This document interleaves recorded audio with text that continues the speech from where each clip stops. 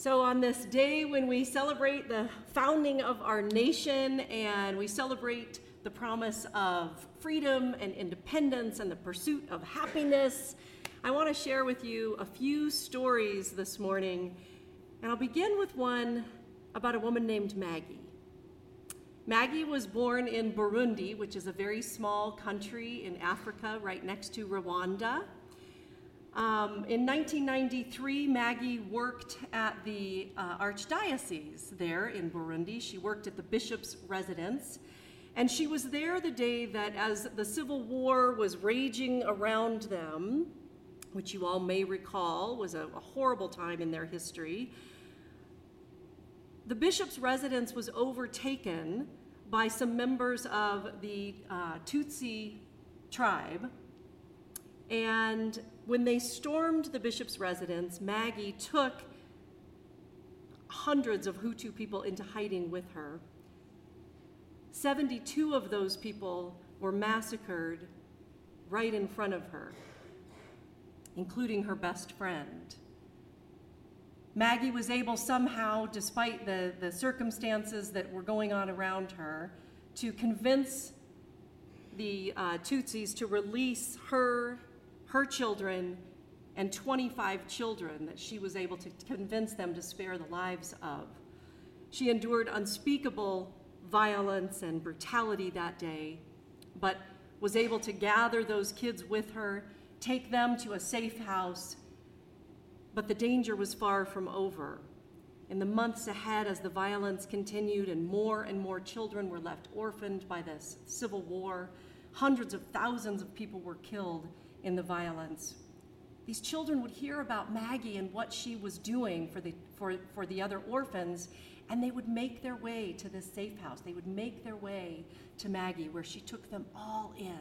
Tutsis, Hutus, Burundis, Rwandans, it didn't matter. She brought them all into her safe house. She ultimately became an advocate for an end to the violence, and an end to violence especially against children and their families.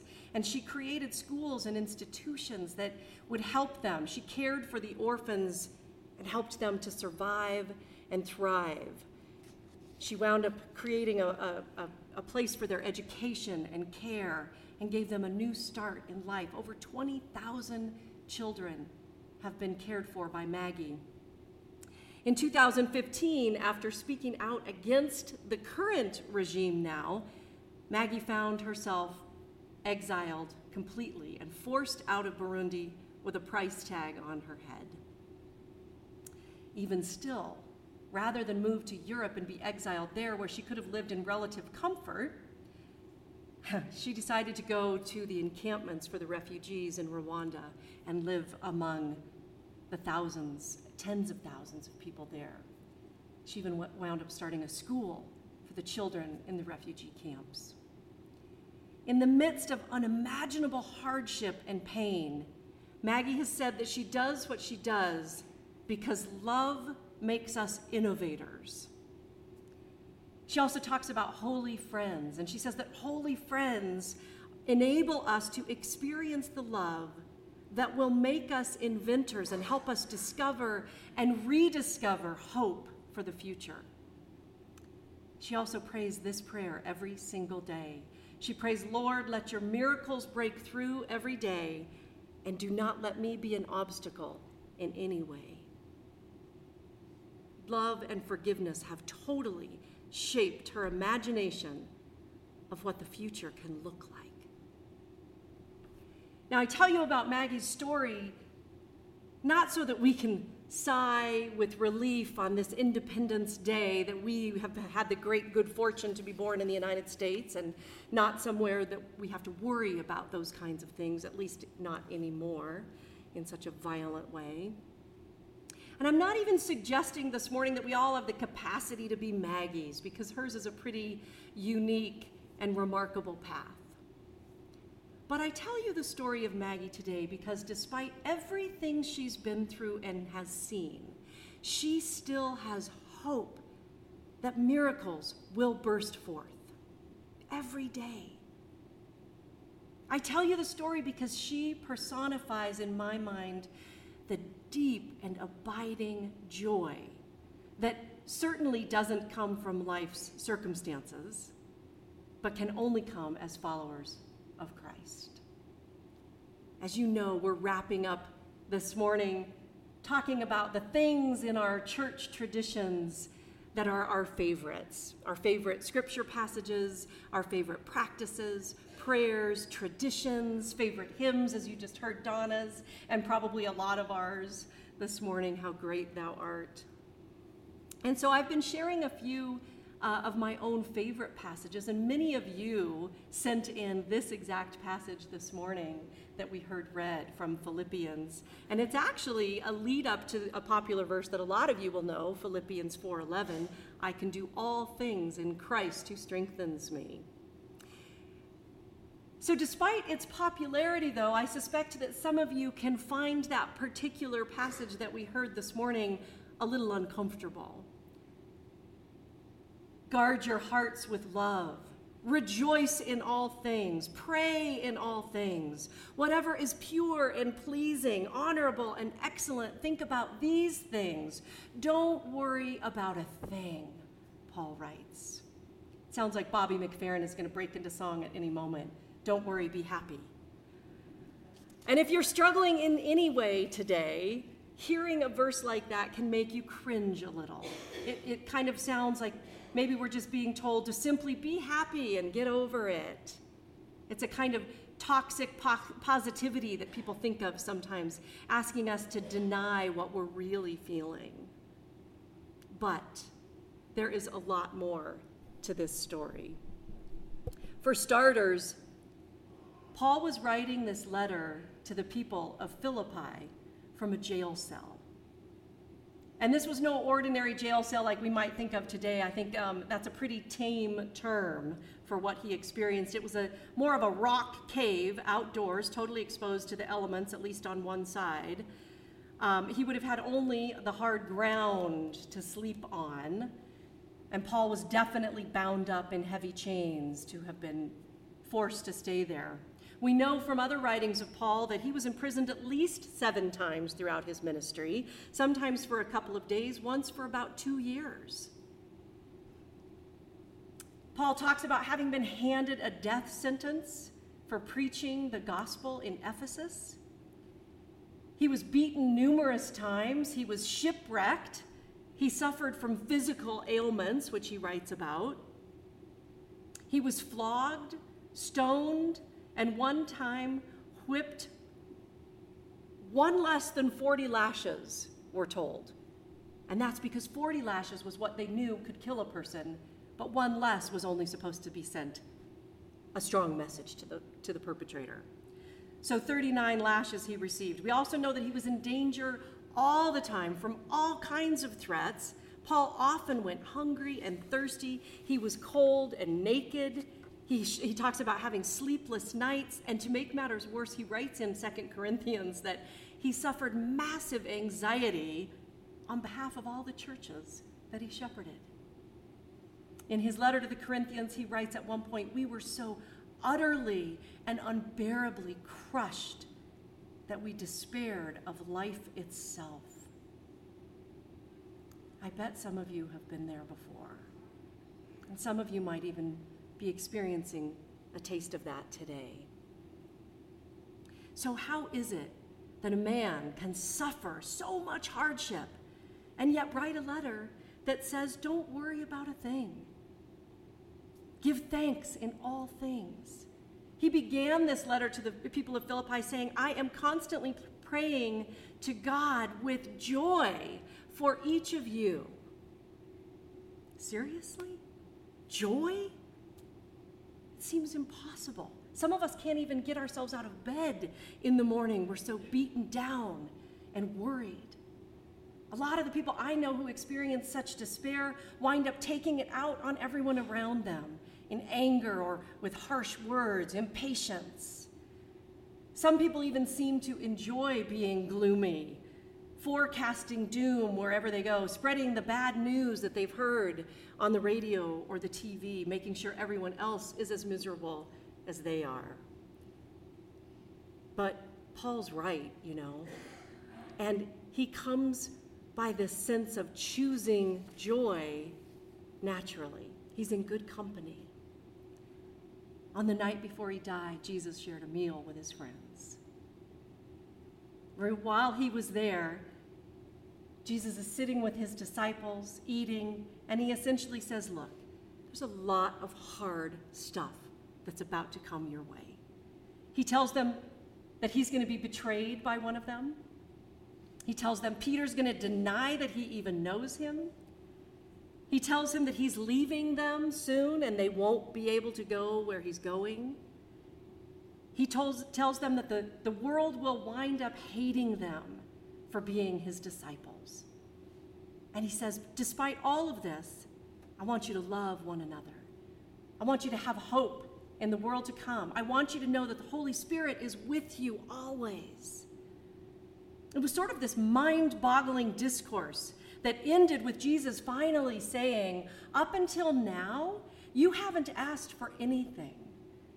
But I tell you, ask anything in my name, and you will receive it so that your joy may be complete.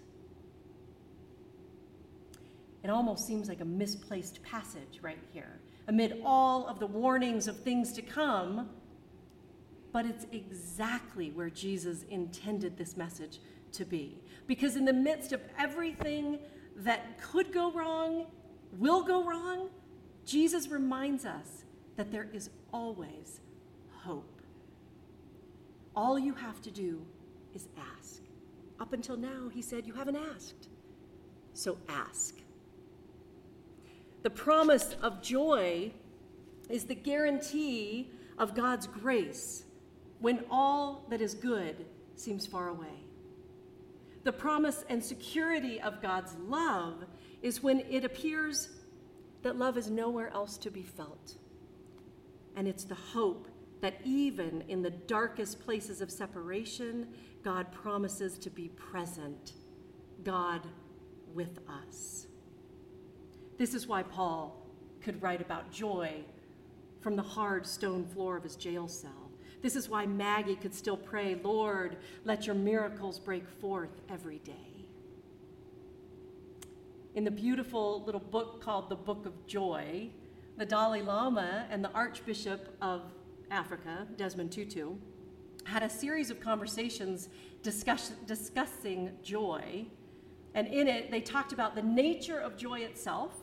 They talk about obstacles to our joy. And then finally, they talk about behaviors that can help us cultivate more joy.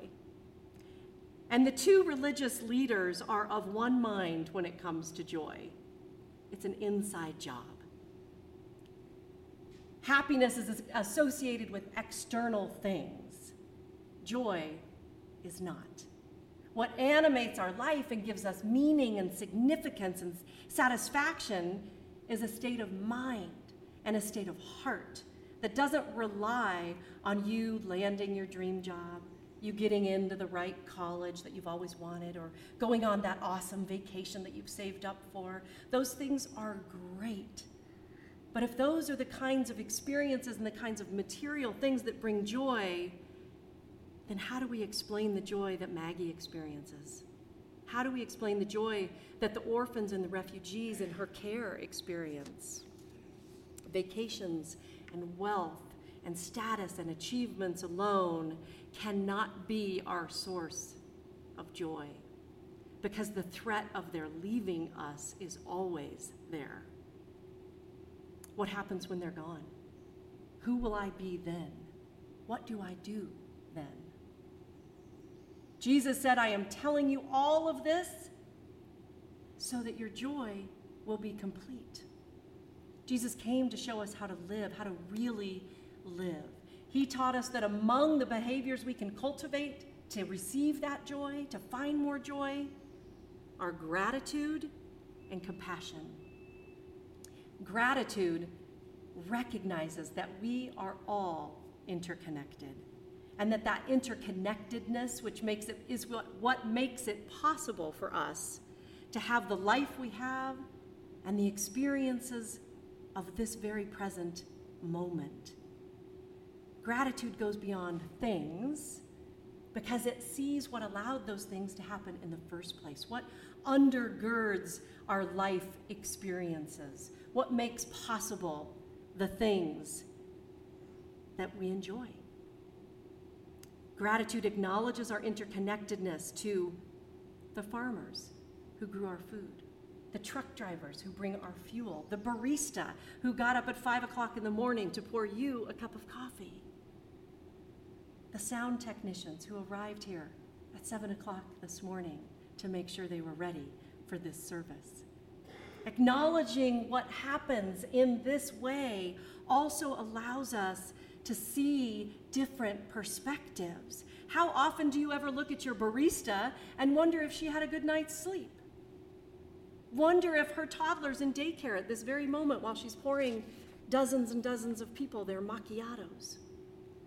Seeing people for who they truly are, not our own preconceptions or frankly our just disregard, is one way we can practice gratitude. If you want more proof that grateful people are joyful people, let me tell you another small story, this one about a man named Anthony Ray Hinton. Anthony Ray Hinton spent 30 years on death row for a crime he didn't commit. Not only was he innocent, but at the time of the murders, he was locked inside the factory where he worked, unable to even leave. There is simply no way he could have done what they accused him of doing, but it didn't matter because the police wanted an arrest. And when they handcuffed him, Anthony was told by the Alabama police that he was going to jail because he was black. He spent 30 years in a 5-foot by 7-foot cell in solitary confinement. He was only able to leave 1 hour a day to go outside. But during his time there, Anthony became a counselor and a friend to everyone else who was around him. He would watch 54 men walk past him on their way to their deaths. He also became a friend to the prison guards who argued on his behalf to have him released. The Supreme Court of the United States finally released Anthony, overruled the entire case in his favor, and freed him after 30 years of solitary confinement for a crime that he never committed. He was interviewed on 60 Minutes after that, and the crew asked him if he was angry at the people who had put him in prison. When they did, he answered that he had forgiven them all. Now, the 60 Minutes interviewer was astounded at this and said, "They took 30 years of your life. How can you not be angry?" And he said, "If I'm angry and unforgiving, then they've taken the rest of my life."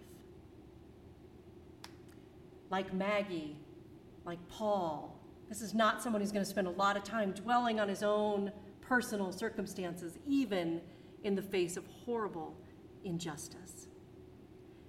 Which leads us to another behavior that helps us to cultivate joy, and that is compassion. Compassionate concern for others' well-being, rather than self-centered thinking, is the source of happiness. Jesus taught us to build our lives on compassionate love for others, feed the hungry, clothe the poor, care for the sick and the needy, visit those in prison, care for the orphans and the widows, offer kindness, be generous of heart, mourn with those who mourn. This compassion and care was built into the law that God gave Moses, and it is fulfilled in Christ, who commanded us to love one another. Why? So that our joy may be complete. As Paul sat in that stone-cold cell writing to the people of Philippi, he knew what it meant to suffer, but he also knew what it meant to cultivate joy through a constant mindset of gratitude and compassion. And he did so by staying close to the source that is God within, always present, always able to bring something good from painful experiences by offering hope. I want to close this morning with a brief little story from a conversation that happened at my house last week. Our son Ben is home for a period of time this summer, and when he was in high school and college, he used to work at Camp Smashbox. You've heard us mention Camp Smashbox a few times before. It's our camp that we offer to kids that actually Adam and Kara Gilbert started some years ago. And the week that Ben worked here, there were about 90 plus kids here. So he was here for a few days, and on day 2, he walked in the door, dropped all of his stuff where he stood, plopped down on the living room couch, and gave a heavy sigh. And I was a little afraid to ask because he seemed so exhausted, but I said, "How was your day, Ben?" And he goes, "Amazing." And I said, "Tell me more." Ben said, "Smashbox is literally the epicenter of global happiness." He said it's like the headwaters of joy and friendship for these kids. And they receive all this good stuff, and it just flows out to everybody else from there. I said, "Wow, Ben, that's a pretty big statement." And he said, "Well, Mom, it's all based on scientific data." He said, "At the end of the day, I ask every kid, 'Did you have a ton of fun today?' And they all go, 'Yes.' And he says, 'Are you happy?' And they all go, 'Yes.' And he says, 'Okay, great. Go home. Come back tomorrow. We'll do it again.' And they all come back. When we love well, when we offer our gratitude and compassion to everyone around us, and when we know the source of that ultimate happiness, it brings joy to us and to others, and everybody wants to keep coming back for more of that. So on this day, may you experience true freedom in Christ through the promise of his joy. And when things in life get hard, and they will, may you remember exactly from where the headwaters of happiness spring forth. Let us pray.